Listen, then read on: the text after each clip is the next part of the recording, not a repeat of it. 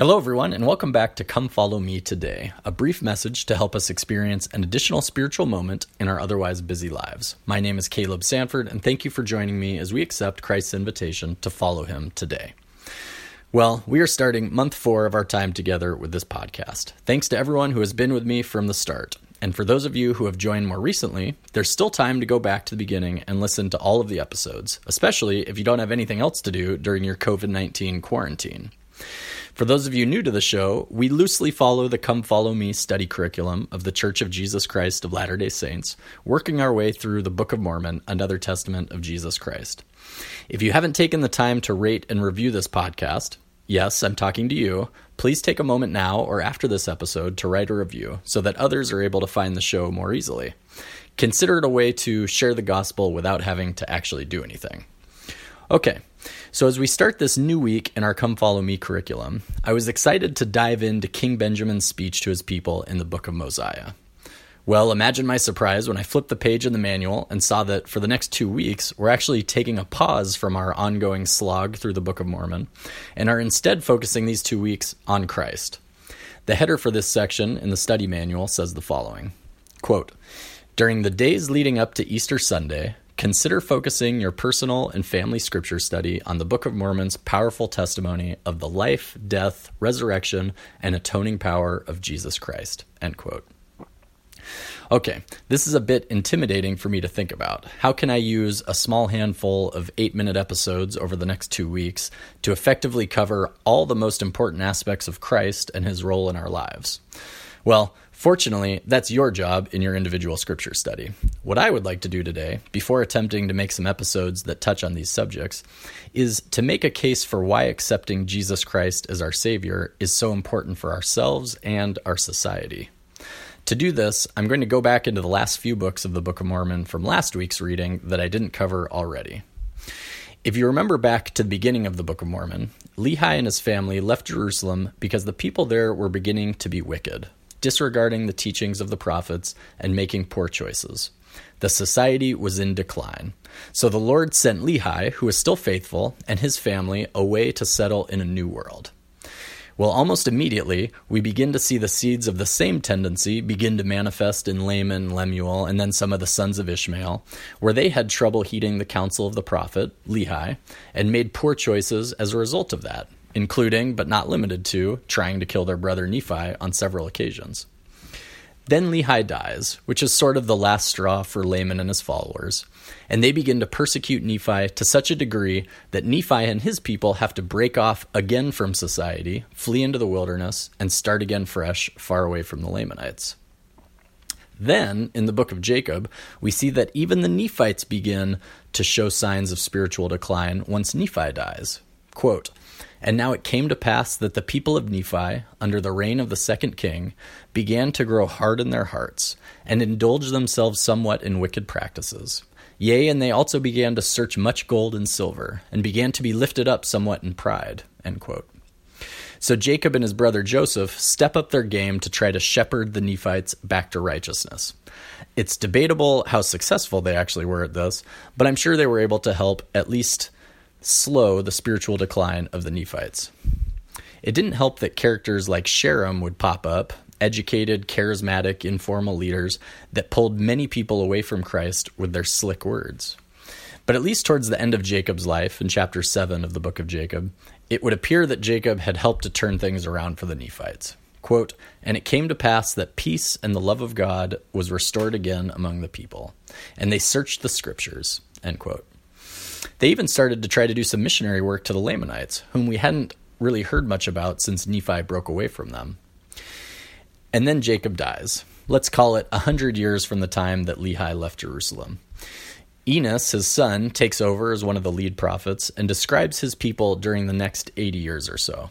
Quote, "And there were exceedingly many prophets among us, and the people were a stiff-necked people, hard to understand.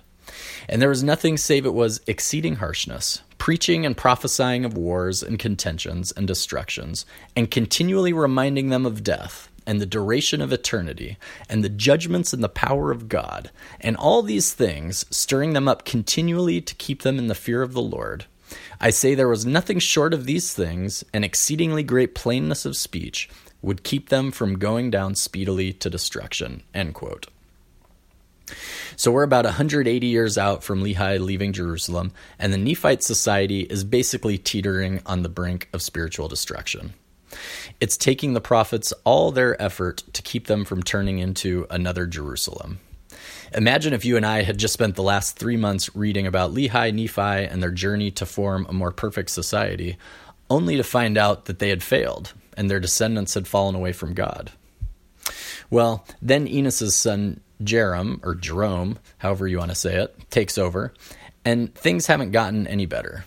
Quote, "Behold, it is expedient that much should be done among this people, because of the hardness of their hearts, and the deafness of their ears, and the blindness of their minds, and the stiffness of their necks.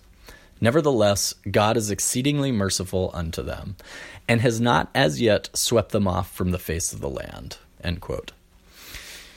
But there's still hope. Quote, "And there are many among us who have many revelations, for they are not all stiff-necked. And as many as are not stiff-necked, and have faith, have communion with the Holy Spirit, which maketh manifest unto the children of men according to their faith." End quote.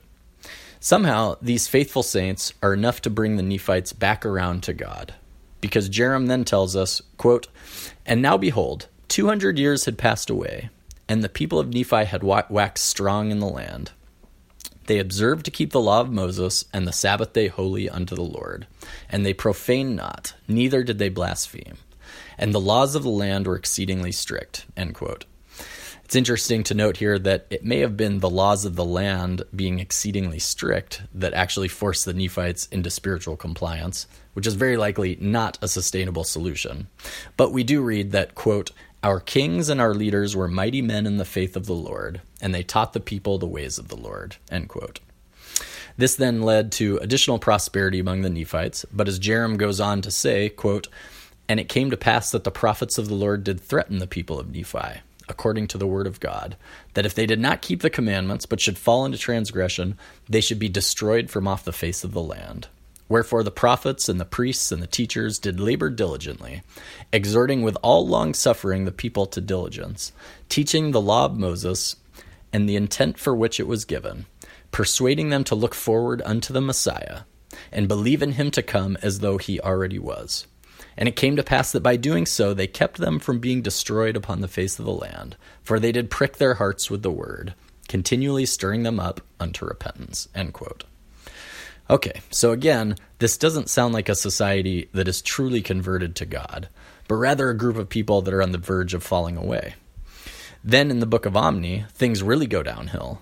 The Nephites have so many wars and fall into such spiritual disrepair that we have to start the whole process over again.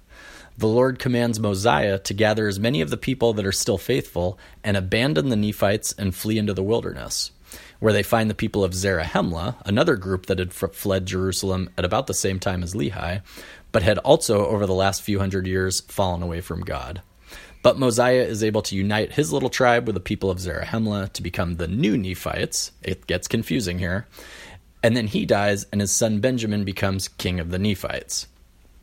Quote, "And it came to pass that after there had been false Christs, and their mouths had been shut, and they punished according to their crimes, and after there had been false prophets and false preachers and teachers among the people, and all these having been punished according to their crimes, and after there having been much contention and many dissensions away unto the Lamanites, behold, it came to pass that King Benjamin, with the assistance of the holy prophets, who were among his people, by laboring with all the might of his body and the faculty of his whole soul, and also the prophets, did once more establish peace in the." Okay, so what's the point I'm getting to here?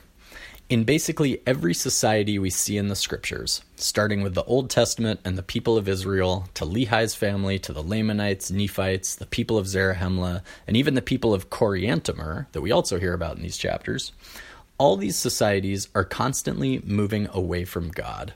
We're going to see this pattern continue for the rest of the Book of Mormon. While there are some individuals who continue to make righteous choices and stay firm in their faith, the majority don't. Collectively, they all fall away from God. In our own society, I think we can see this happening also.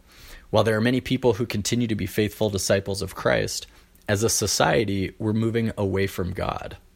I think it's important to recognize in ourselves this tendency to move away from our faith in Christ because it lives in us all. The natural man or woman in us is constantly trying to push us away from our faith, and it often wins. It's only through our efforts to cling to Christ that keep us from becoming like the Lamanites, Nephites, and all the other peoples we read about in the Scriptures. Our faith in Christ and our determination to accept his invitation to follow him today and each day is the only thing keeping us on the straight and narrow path that leads to eternal life. This weekend, we have the opportunity to watch the General Conference of the Church of Jesus Christ of Latter-day Saints.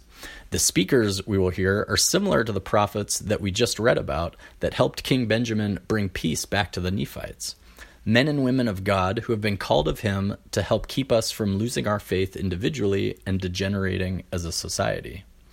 As we prepare individually for this event, perhaps we can think about our own faith and try to identify weak spots in our spiritual armor and use this general conference to receive revelation that will help us to fortify our weak points so that we can be part of the force that helps keep our society at large from sliding into spiritual disrepair. I also want to point out the role of leadership that we see in these scripture stories. It was only when the people had a strong, faithful leader, like Lehi, Nephi, Jacob, and finally King Benjamin, that the people as a whole were able to have peace and spiritual stability. King Benjamin is a great example of this. Quote, "For behold, King Benjamin was a holy man, and he did reign over his people in righteousness. And there were many holy men in the land. And they did speak the word of God with power and authority. And they did use much sharpness because of the stiff-neckedness of the people. Wherefore, with the help of these, King Benjamin, by laboring with all the might of his body and the faculty of his whole soul, and also the prophets, did once more establish peace in the land." End quote. According to the examples we have in the Scriptures, it takes not only prophets, like those called to lead the Church of Jesus Christ of Latter-day Saints, but also strong, faithful, righteous political leaders to ensure that a society can achieve peace and spiritual stability. While I'm not advocating for a monarchy, like with King Benjamin, it's interesting to think about this in the context of our government and who we vote for. While I certainly don't intend for this podcast to become political, perhaps these are things we should think about as we're casting our vote for leaders at the national, state, and local levels. Perhaps instead of voting based on economic policy, environmental policy, or healthcare policy, we should instead vote for leaders who are as close to someone like King Benjamin as we can find. Men and women who are holy, who make righteous choices, who set the example of Christ-like attributes like kindness, respect, charity, virtue, and who will, like Benjamin, labor with all their might of body and faculty of their whole soul to establish peace in the land, rather than contention. So this November, instead of going to the ballot box and voting all red or all blue, maybe we can think a bit more critically about who will help our society to live a bit closer to the principles of righteousness.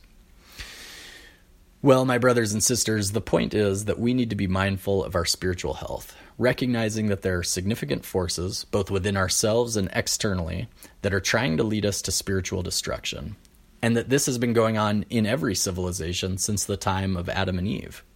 If left unchecked, we will all fall away from our faith and lose the happiness that the gospel of Jesus Christ brings to our lives. If we can acknowledge these tendencies in ourselves and in our society as a whole, then hopefully we can make the decision now to cling more tightly to our Savior, Jesus Christ, to walk even closer to him as we follow him down the path that he has laid out for us, and to make choices that will help our society to have peace and spiritual stability. For me personally, accepting Christ into my life 12 years ago or so, and allowing myself to follow his example has not only positively changed my life, but also many others who are in my circle of influence. This is the power of Jesus Christ in our world. As more of us actively make the choice to accept his invitation to follow him today, the influence he has through us can change the world. Like King Benjamin, we can, by laboring with all the might of our body and the faculty of our whole souls, with the help of the prophets, once more establish peace in the land. Thank you for listening today, and we'll see you next time.